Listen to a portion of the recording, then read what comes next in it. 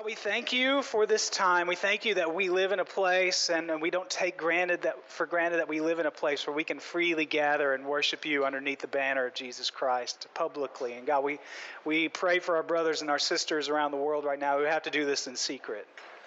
That God, you would strengthen them, you would encourage them, you would empower them as they are changing their world. But God, we would use these freedoms, that we would leverage these freedoms of religious expression to broadcast your message of hope to this city. That God, we would have just like Nehemiah did at the very beginning of this story, that our heart would be broken at times for the brokenness in this city, and that we would say we can't allow it to be like this anymore, and we have to be the people that rise up and say, we will not stand for this anymore, and we will bring hope and dignity back to this city. So God, we pray that you'd show us today, as we look at the next kind of season or part of the story, that you would speak to us about opposition. You'd speak to us about persecution, that you would strengthen us during this time. We thank you. Thank you. It's in Jesus' name we pray. Amen. Amen. So if you are just joining us, let me catch you up to speed. We're in a series looking through the entire book of Nehemiah. And Nehemiah seems like kind of a basic structural engineering story on the surface. But whenever you start to dig a little bit deeper, just like with most stories in Scripture, you start to see there's a depth and a richness to it that it still applies to your life. It still applies to really almost. I would go so far as to say there's almost no situation in life that you go through where you cannot find somebody, some story, something in Scripture that somebody can relate to you with. I was having lunch this week with a guy, a friend of mine, who was been in ministry and then just through a bunch of different circumstances had to step out of ministry for a while, and it has just gone through a season of hurt and healing and restoring. And I talked to him about I asked him the question, what's God saying to you right now? What's God talking to you about lately? And he said, God's talking to me about dreams. About how I may have these dreams for me, but oftentimes because I feel like of what has happened to me, because of my choices, because of circumstances, I don't have the space to dream anymore. And so I got to have this moment where I got to tell this guy that God has used in tremendous, tremendous ways. I just said to him, look, there's no situation in your life that is out of bounds of grace. And what I mean by that is there's no decision you've made, there's no relationship that is broken, there's no consequence that God cannot use to redeem. It may have not been God's will for this to happen to you, but it is also within God's reach of restoring and transforming. And so I started to talk to him about God wanting to forgive you and restore you and redeem you. And I was like, let me ask you a question. I said, what are you reading in the Bible right now? If God's speaking to you about dreams, what's the first kind of Bible reference that you can think of when you hear the word dreams? And this guy knows the Scripture just as well as you do, so I'll answer for you because I know you want to answer that question. And it's the story of Joseph. Right? Joseph in his amazing Technicolor Dreamcoat, right? For those of you who are Broadway fans. But the fact is, God spoke to Joseph through these dreams. And I said, what if God's calling you to really dig into these dreams for your life by studying the story of this man that God used in his dreams? So what I'm saying is there is not a situation in your life, I'd go so far to say that somebody in Scripture didn't experience something similar to you, and you can't glean wisdom, direction, discernment, encouragement, inspiration from. And so when we look at Nehemiah, even though on the surface it just seems to be the story of a guy who saw a broken wall and stacked some rocks on top of it, and then that was it, there's so much more to it. What we've seen, how we're looking at maybe the angle we're approaching Nehemiah with as a church is the story of vision, is the angle of vision. Because if you know anything about Nehemiah, and I hope you've seen it through this, if not, if you're joining us just for the first time today, go back, listen to our podcast, start to study this on your own. Nehemiah is a man full of vision. He's full of vision. He's a man who saw what things were like and knew that things had to be better and could be better than they were if this occurred. And in the context of this story, it was about building a wall. But we've talked about how building a wall was never just the vision of Nehemiah. You see, let me catch you up to speed, okay? The very beginning of Nehemiah talks about how the nation of Israel has sinned. They've turned their back on God. God has had to punish them and literally exile them from the land that he gave them and their ancestors. And so global empires, world empires had taken over, run the land. And so we pick up historically in the timeline of history during the Persian Empire. Okay, if any of you study history, you'll know about the Persian Empire. Well, Nehemiah was a man that found favor in the eyes of the government. We're having some 2-year-old issues right now. It's severe, but stick with me, okay? But Nehemiah was a very righteous, faith-filled man who was a Jew, and he found favor in the eyes of this occupying force and was serving as the cupbearer to the king, Artaxerxes. And he was living in the capital of Susa, which was the capital of the Persian Empire at the time, one of the dominant world empires at the time. And word gets back to him one day that the city of Jerusalem, the city of his forefathers, the city of his ancestors, the city of his spiritual covenant community was in complete anarchy, was in complete ruins. There was no wall, there was no gates, which meant there was no safety, there was no security, there was no honor, there was no dignity in this city. A city based its identity off of its ability to be secure and provide safety to people. And so when he hears about that, he just breaks down and he weeps for days. And in our first week of this series, we talked about how vision for the future always comes from a season of prayer. Vision always comes when you are in a posture of prayer, of interceding for someone, of weeping over the current condition of your home, of just being broken over the condition of people that you love and identify with. And so in that season of mourning, God starts to give him a vision. It was a vision of, here's what you can do. Here's a tangible way that you can bless and serve the city of Jerusalem, the nation of Israel, and provide them and bring them to a point where they can have hope and dignity again. It's never about a wall, folks. It's never about just a wall. But it's what that wall could provide. So he's given this vision. So here's a quick recap of what kind of Nehemiah looks like, the book of Nehemiah. Number 1, chapter 1, we see that the vision for this project is given to Nehemiah from God. That's what we see in chapter 1. And then number 2 is, chapter 2 is what we call the risk is taken. You see, what happens is Nehemiah is just completely overwhelmed and broken for the state of his of the city, of his spiritual covenant community. And it affects him, and it even affects his work to the point where one day the king that he's serving this wine to says, Nehemiah, what's wrong? You don't look sick, you just look overwhelmed and troubled. And the scripture, the text goes on to say how in that moment, Nehemiah said, you know what, I quickly said a prayer and said, God, this is the moment you've been giving me. I'm going to take a risk and put myself out there and say, here's what's going to happen, King. The walls of my ancestral home are broken and torn to shreds, and I want to go back and fix it. And the story goes on to say that the king and his queen start to say, well, how long are you going to be gone? So he lays out a timeline for them, and then he begins to lay out his plan. So then we start to see last week where the work begins.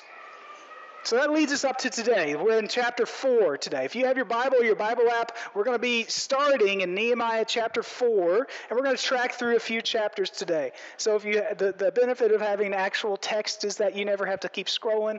Everything's on 2 pages for me, okay? I'm ahead of you. I'm wasting less energy, all right?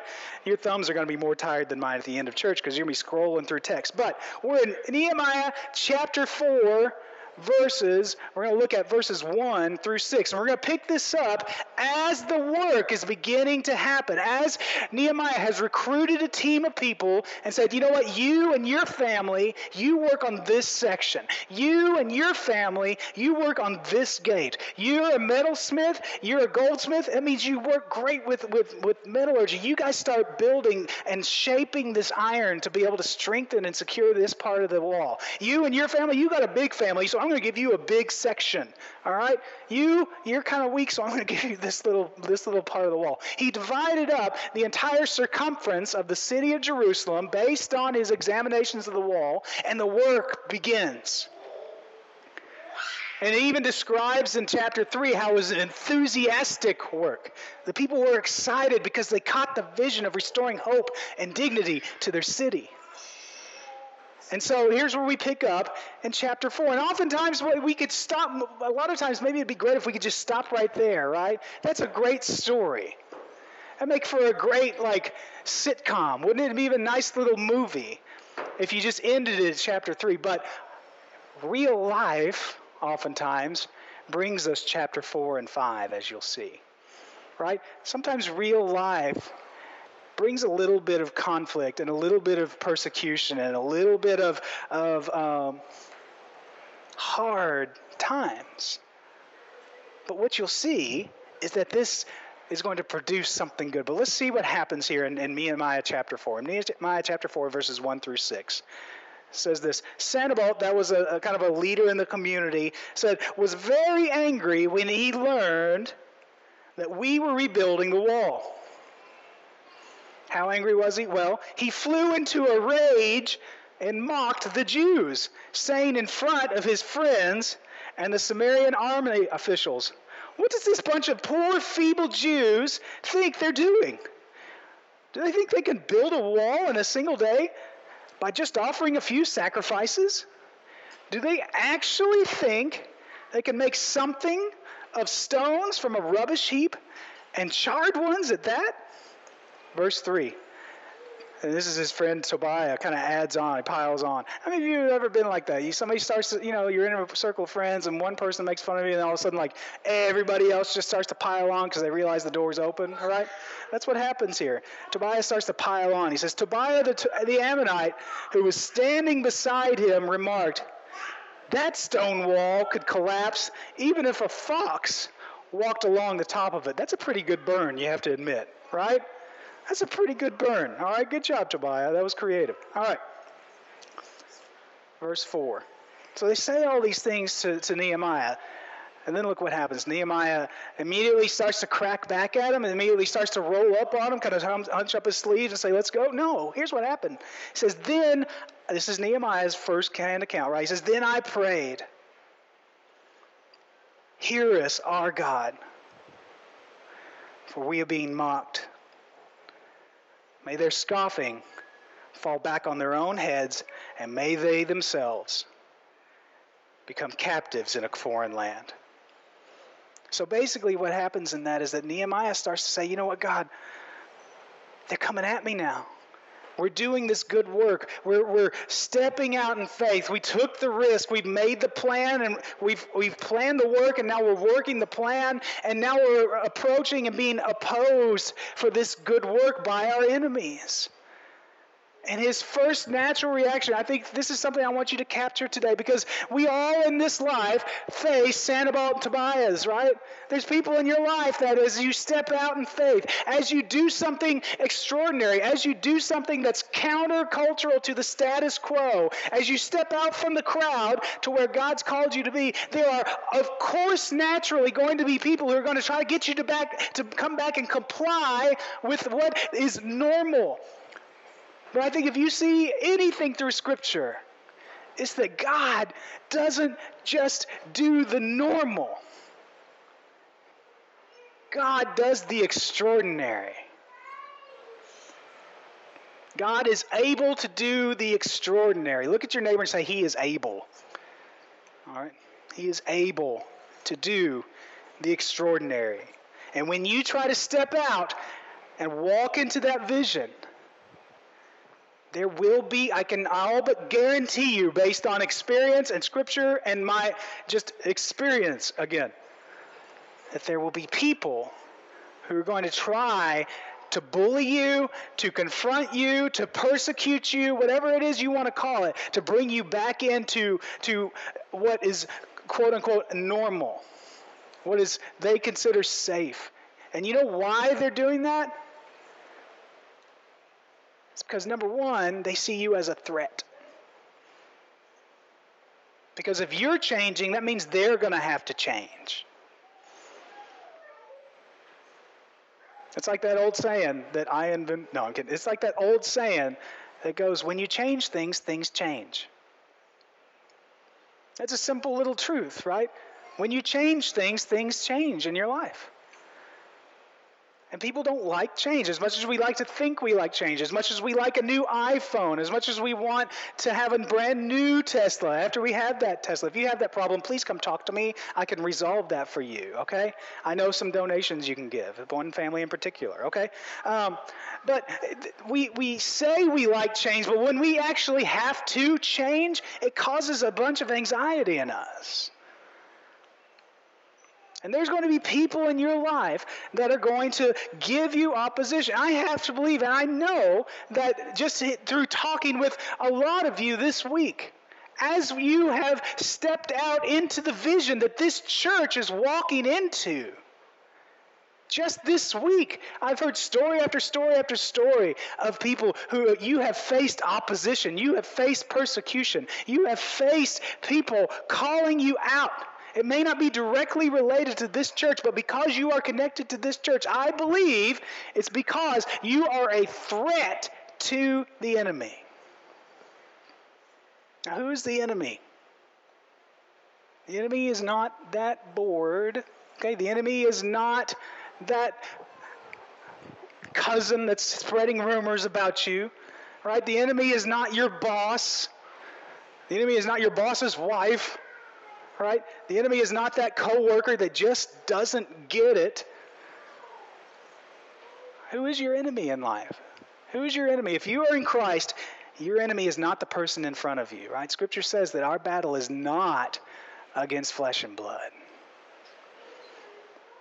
So I think for a lot of you, as you've faced opposition this week, as you've faced persecution this week, as you've faced just conflict this week,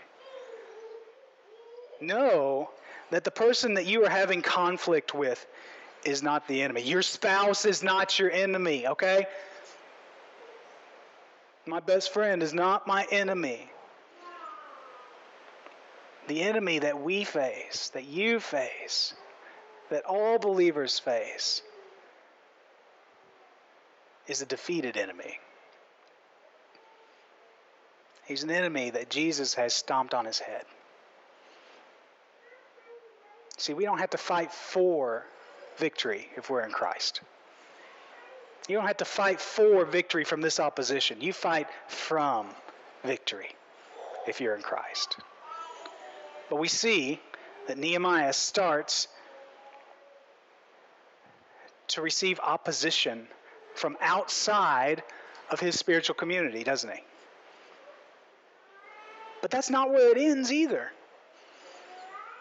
Things start to unravel even a little bit more as you look at chapter 5. I'm going to read verses 1 through 13. So we see that Nehemiah and his crew of people who are in this project of restoring hope and dignity to a city, through this project, are receiving opposition, are receiving persecution, are just being made fun of and mocked from outsiders.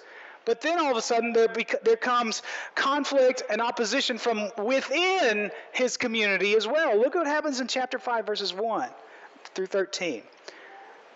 And he says, about this time, so as these people are mocking him around the same time, some of the men and their wives raised a cry of protest against their fellow Jews. They were saying, "We have such large families, we need more food to survive." Others said, "We have mortgaged our fields, vineyards, and homes to get food during the famine." And verse 4, others said, "We have had to borrow money on our fields and vineyards to pay our taxes. We belong to the same family as those who are wealthy, and our children are just like theirs." Doesn't that sound like Hong Kong, doesn't it? Just a spirit of comparison, right? Well, you know, we're kind of about the same, but you have more than me. But anyways, continuing on. "Yet we must sell our children into slavery," I hope that's not like Hong Kong, "just to get enough money to live. We have already sold some of our daughters, and we are helpless to do anything about it, for our fields and vineyards are already mortgaged to others." When I heard their complaints, I was very angry. After thinking it over, I spoke out against these nobles and officials. I told them, "You are hurting your own relatives by charging interest when they borrow money." Then I called a public meeting to deal with the problem.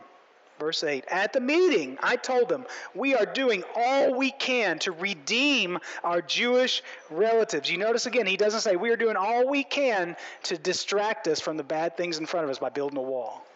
There was a purpose behind the vision.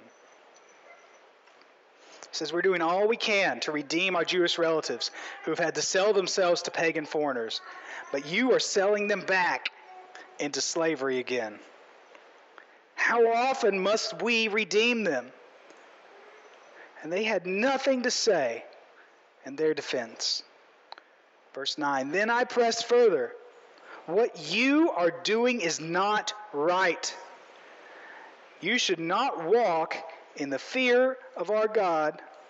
Should you not walk in the fear of our God in order to avoid being mocked by enemy nations? I myself, as well as my brothers and my workers, have been lending the people money and grain.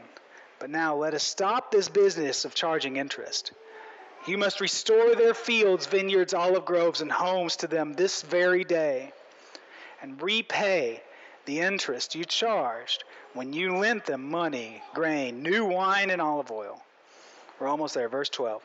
They replied, "We will give back everything and demand nothing more from the people. We will do as you say." Then I called the priests and made the nobles and officials swear to do what they had promised. I shook out the folds of my robe and said, "If you fail to keep your promise, may God shake you like this from your homes and from your property." The whole assembly responded, "Amen," and they praised the Lord. And the people did just as they had promised. So, what you see is that opposition is coming from almost all angles now, right? Opposition is coming from people who don't want this wall to be built and hope and dignity and safety and security restored to these people because they like being able to benefit from the anarchy going on inside the city. And then, as they're in the middle of this project, people within them, their co-workers, their co-laborers, people in their entire community, their same community are saying, "Look, something else is happening." So can you put yourself in Nehemiah's shoes in that moment? Can you see it almost just on like a thread's edge of this whole thing falling apart? Can you imagine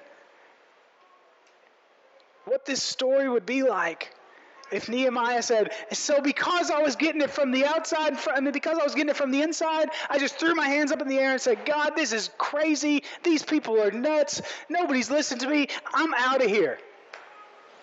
Let me go find another city to build up.'" This whole thing would have taken a left turn really quickly, wouldn't it? But he stuck with it. And he stuck with it because Nehemiah understood something. Even though he was in the middle of a hard season, in the middle of a hard thing, he understood that hard things make you stronger. He understood that muscles only grow through resistance.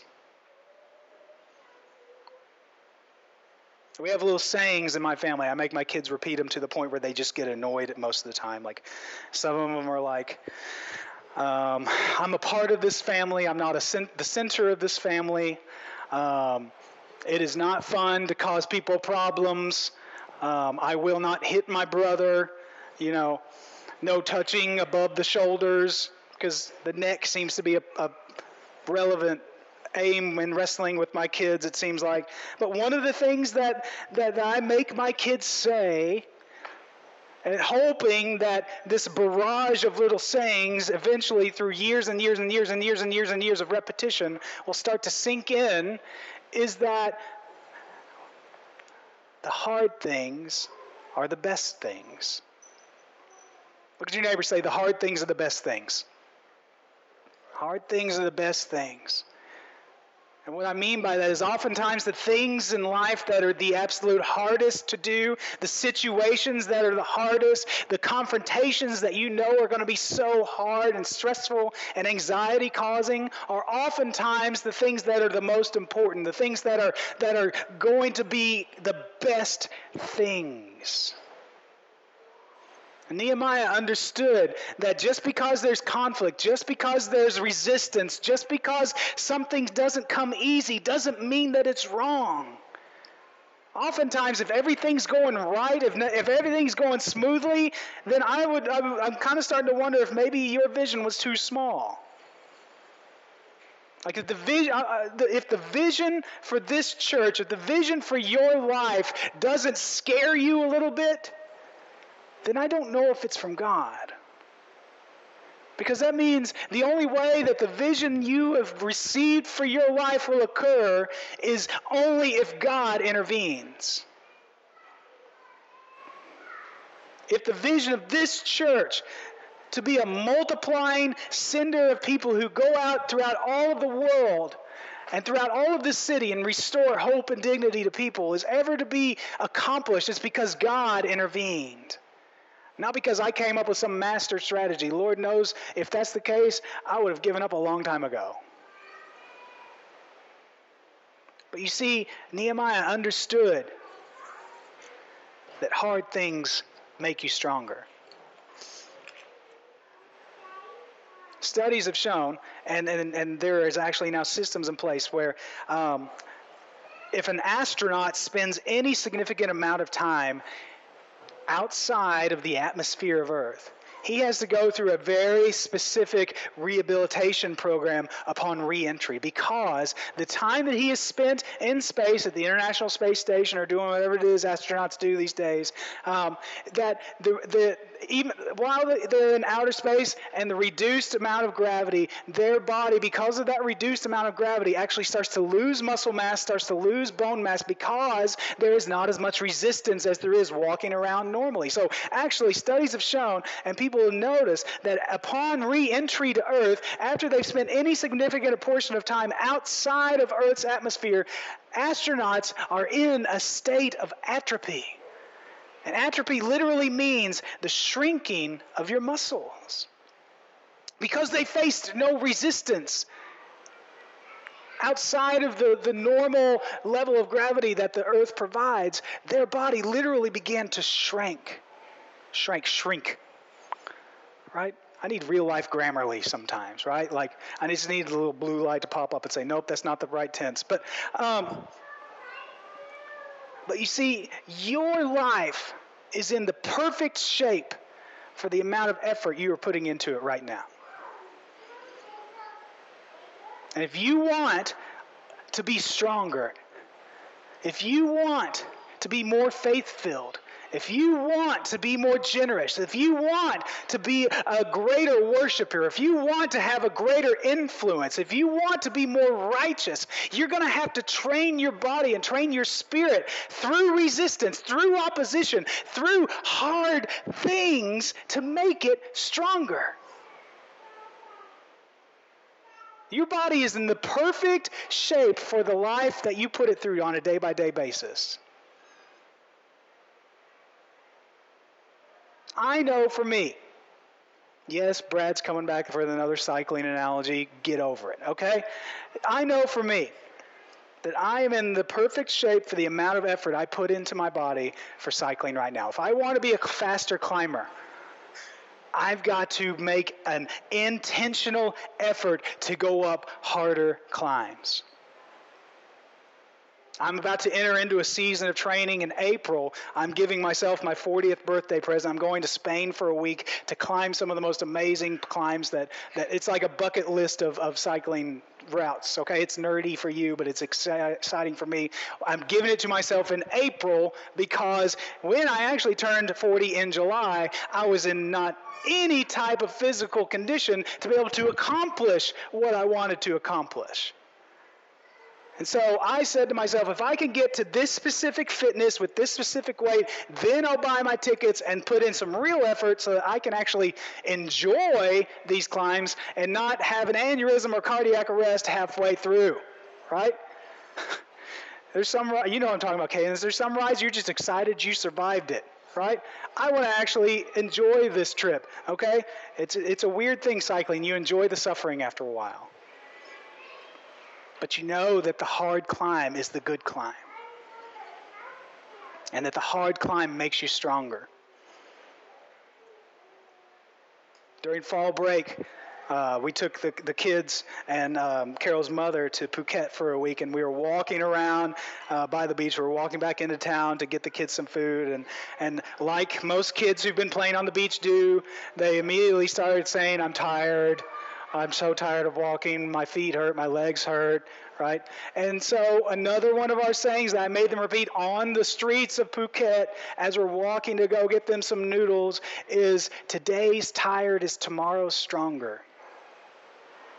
You should be writing these things down, folks. This is good. I'm preaching good today, okay? I am preaching good. You need to be taking notes. You need to be listening to this podcast, all right? Hard things make you stronger. So if you came to church tired today, I want to ask you a question. This is a safe space. How many of you just came to church tired? You said, "I had a tiring week."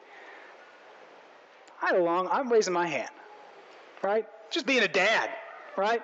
On top of that, there's work, there's meetings, there's all sorts of other events. There's going to hospitals, there's this, that, and the other. Like, I'm tired. But I want you to take heart today, tired person, tired mom, tired dad, tired college student, tired young professional, tired teenager. Your tiredness today is only going to make you stronger tomorrow. The only reason your legs get tired after a workout is because they've reached their maximum capacity, and your body, the system that it is strengthening itself and adding more muscle so that tomorrow you can accomplish the same thing more easily. Today's tired equals tomorrow's stronger. And Nehemiah understood that concept. That's why he didn't walk away. And don't you walk away. And once you understand these principles, it allows you to live a little more contrary to the world around you, so that when you're tired and the world around you would go through the same situation and they'd say, "This has happened again. I throw my hands up. I just want to walk away." You can be the weirdo that throws your hands up and you're worshiping because you're saying, "I'm tired, but that means God is making me stronger, and that means He's going to give me something greater to carry in the future." Again, you don't live from storm to storm. You live from glory to glory. So if you're in the middle of that season of tiredness, if you're in the middle of opposition, if you're in the middle of conflict, you can rejoice because you know that the glory is just around the corner. Nehemiah understood this. So if you hear anything from me today, it's this: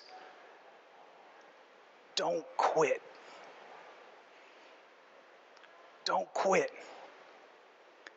It may be hard. They may not get it. He may not understand you. They may not receive the message that you're trying to say to them. It may feel like things are unraveling. The diagnosis was bad again. But don't quit.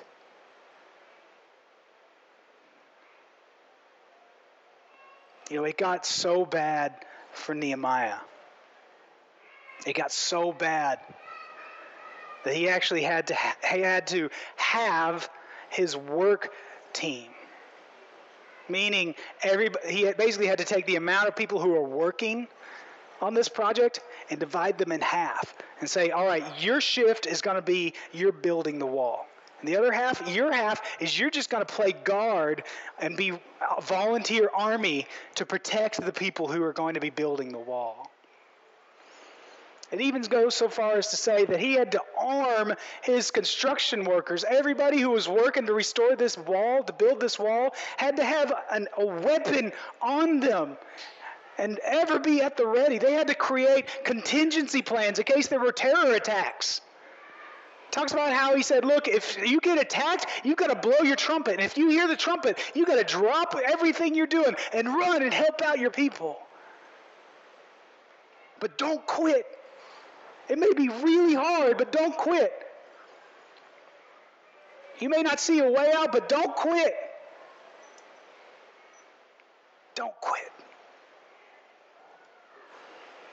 And they didn't quit. Look what happened, and that's where we pick up in chapter 6, verse 15. In chapter 6, 15, it says this. So on October 2nd, the wall was finished. Just 52 days after we had begun. They didn't quit. They didn't quit. And I don't see any quit in any of you. You are not a church of quitters. And even there's times when you want to just throw your hands up in the air, say, this is ridiculous. This is too hard. There's got to be an easier job. There's got to be an easier major. There's got to be an easier relative. There's got to be an easier co-worker. There's got to be an easier situation for me. Don't quit. God's placed you there for a reason. You're almost there. My wife will be the first to tell you, and I can testify and agree wholeheartedly, the greatest, and maybe this is not something to look forward to for you single ladies, so maybe just plug your ears and go la la la. The greatest pain in labor is the last pain. It's the one right before the child is born. So when you're in your greatest pain, know that something great is about to be birthed. And we see that in verse 6, in chapter 6, verse 15. That it was finished. And there's going to be times as we move and we transition and we start to be more intentional and we start to welcome more people as a church and we start to grow as a church. There's going to be hard times for us. There's been hard times for us as a church. There's going to be some days you just wake up and you go, oh, I just wish I could sleep. Oh man, there's a million things I'd rather do. But you don't quit.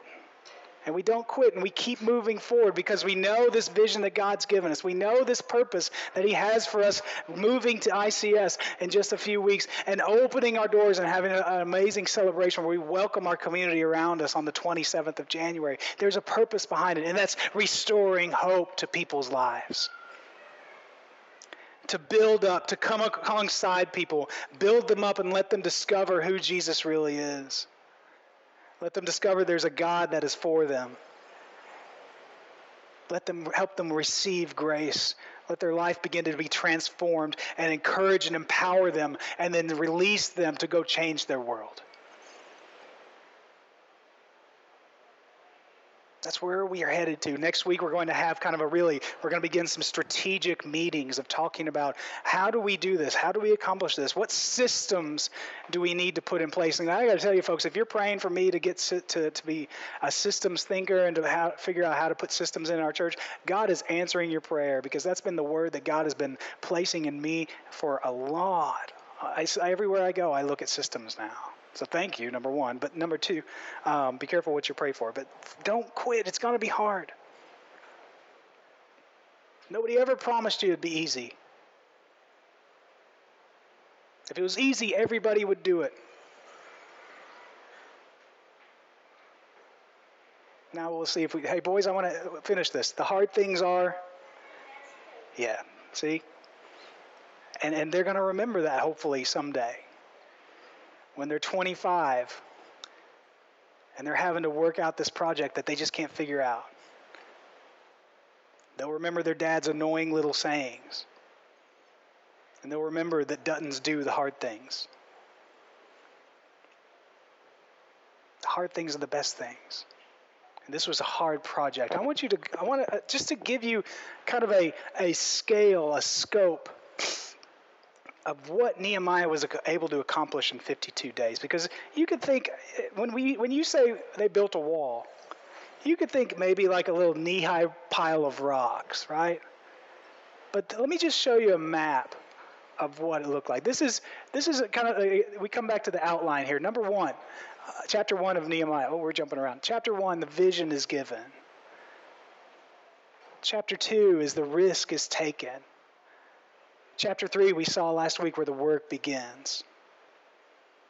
Chapters 4 and 5 are the opposition and the persecution. And then we see in chapter 6 that the wall is completed. And then chapter 7, the first thing that happens whenever Nehemiah finishes the wall is they immediately do a census. And that seems such a weird accountant thing to do, doesn't it? But it's because they wanted to see the reasons for the wall. And if you look in your scripture, if you look in your text, you see all sorts of families and breakdown. Those were the 30,055 reasons for building the wall. Because once it was complete, they allowed those 30,055 people to come in and occupy that city, to occupy that space of hope and dignity. And this is that space I was talking about. This is the map. I want you to see this. That's his Jerusalem. This is a breakdown of section by section, who built what, and the gates and the wall that he helped coordinate to build. And this may just look like a bunch of text on a screen, and we'll put this up on our website, and you'll get that on your Tuesday email if you subscribe to it so you can read it a little bit more. But you can see what he did is he gave each family, each kind of community, each section, each kind of clique, each social club, whatever you want to call it, each profession, their own section of the wall that he said, all right, this is you. You're going to build this, and you're going to be responsible for this.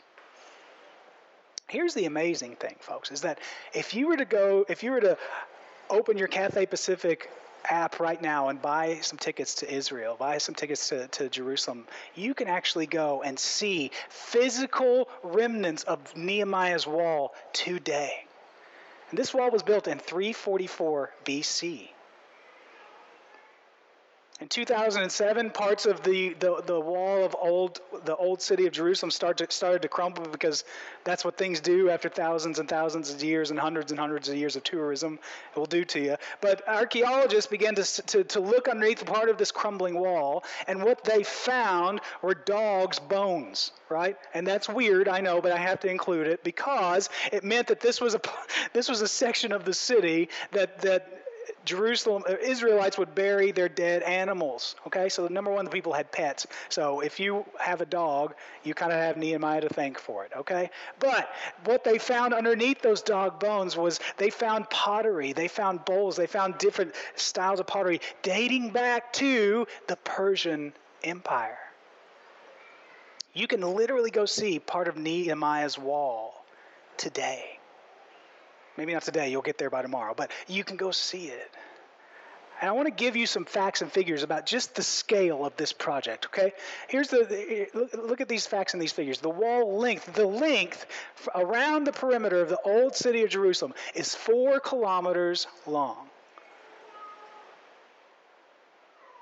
That's a long ways.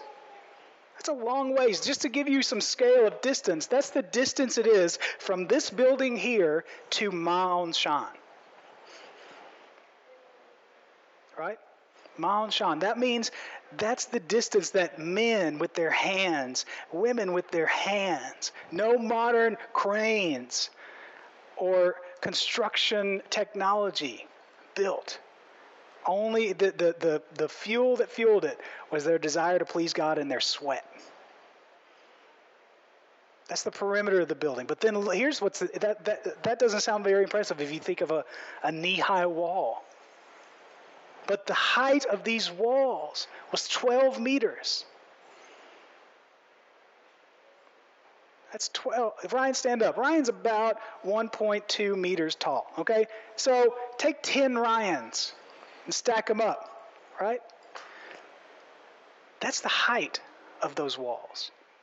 Thank you, Ryan. But then stories talk about how the princes and how royalty actually walked along the top of these walls. These walls were 2.5 meters thick, which is about, if you were, when you leave today and you go get on the sidewalk downstairs, that's 1.5 sidewalks thick of stone. This was not a small scale engineering project, folks. This was a major project. But again, it was never about a wall. It was about the 30,055 reasons for the wall. And for us, as a church, it's not just about a new location, is it? It's about making space for the 400,000 reasons for our church.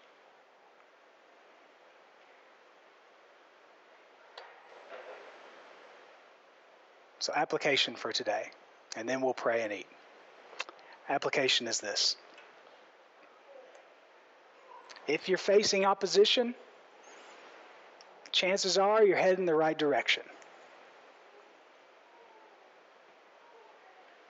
If you're facing opposition right now, chances are you're headed in the right direction. What I mean by that is this.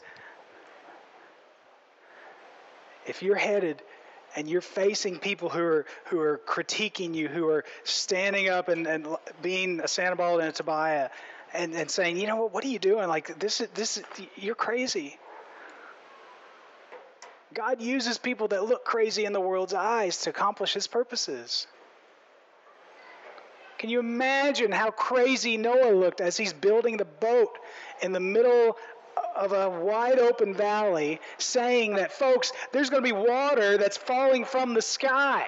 You know that when it flooded in Genesis, that was the first time that it ever rained. It was the first time that recorded that water fell from the sky. And here's this crazy guy who's building a boat that's going to try to be a floating zoo, telling people, look out, water's going to fall from the sky, and my family, and all these animals are going to be safe. Can you imagine how crazy he looked? I mean, you've seen how big the ark is, right? It's right underneath that bridge on Mawa, right? It's amazing how we found it, and we built a highway over it, right? That's a joke, okay? I know it's geography. All right. But if you're facing opposition, most of the time you're headed in the right direction. Second application is even doing good work can make you tired at times.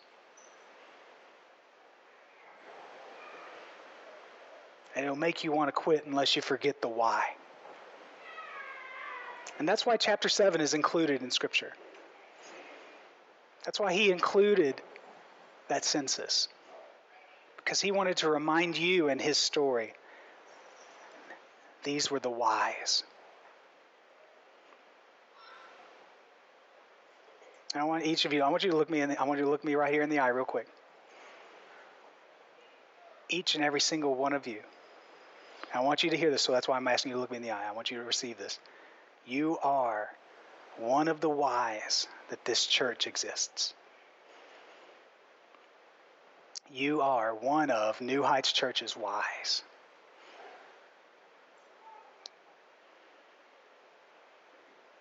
And in your life, there are some whys. Not W-I-S-E, but W-H-Y''S. And if you forget the whys, the work doesn't seem to make sense. That's why I keep saying it was never about a wall, folks.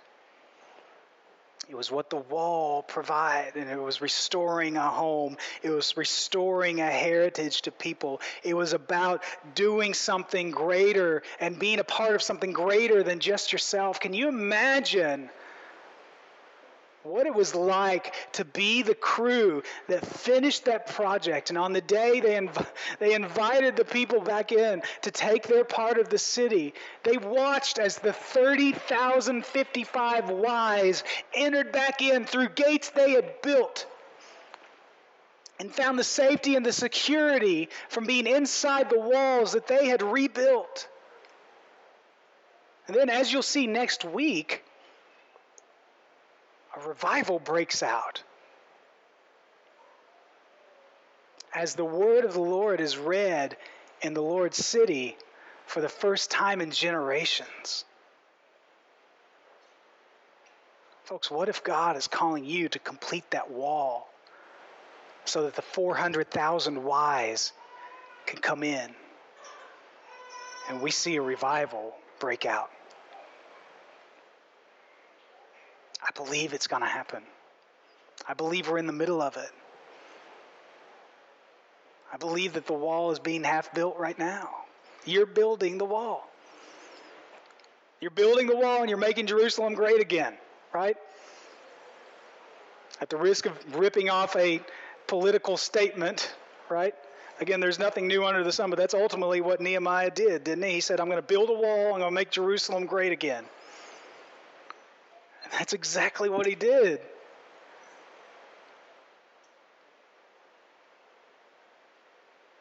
He invited in and made a home and a community for 30,000 people. But Jesus said that you will do, and he's speaking to you as in his church, will do greater things than I would. And Jesus did some amazing things, didn't he?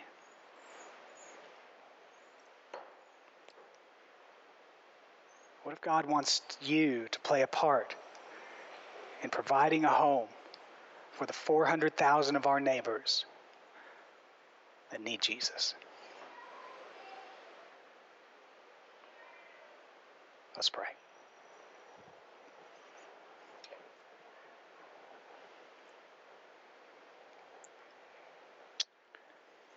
God, we thank you for the risk that Nehemiah took in chapter 2. Of sharing his vision. And sometimes when we get a new vision from the Lord, it's even scary or silly to even talk about it. And I have to think that he felt borderline silly sharing with the king of the occupying force that had possession of his home city his desire to build and rebuild the safety and security and dignity of his people. But we thank you for the risk that he took and the example he has set for us today, for us to live out the vision you've given us as a church and us as individuals. And I think that there is a correlation between those two. God, I pray that you'd show all of us, as we begin to talk strategically about the sections of the wall that you need us to build, as we begin to prepare for our season of welcoming in our neighbors and welcoming in the 400,000 to join this spiritual covenant community. You show us the section that you're calling us to be responsible for building. And that we would put in the work, and that even when it's hard, we wouldn't quit. That we would live out, that our lives would be a testimony of the hard things and the best things. You've called us to a hard work, but that means you've called us to the best work. So that when we all face some kind of opposition, persecution, conflict, we'll know my God is for me, and I am going to fight from a posture of victory, not for victory, because of what Jesus has done. Help us to remember our reasons All 400,000 of them. God, I pray you'd bless our church as we walk out in this vision, that we would get to see Nehemiah chapter 8, that revival occur in front of our eyes, that we would have the privilege of being a part of that. It's in Jesus' name we pray. Amen.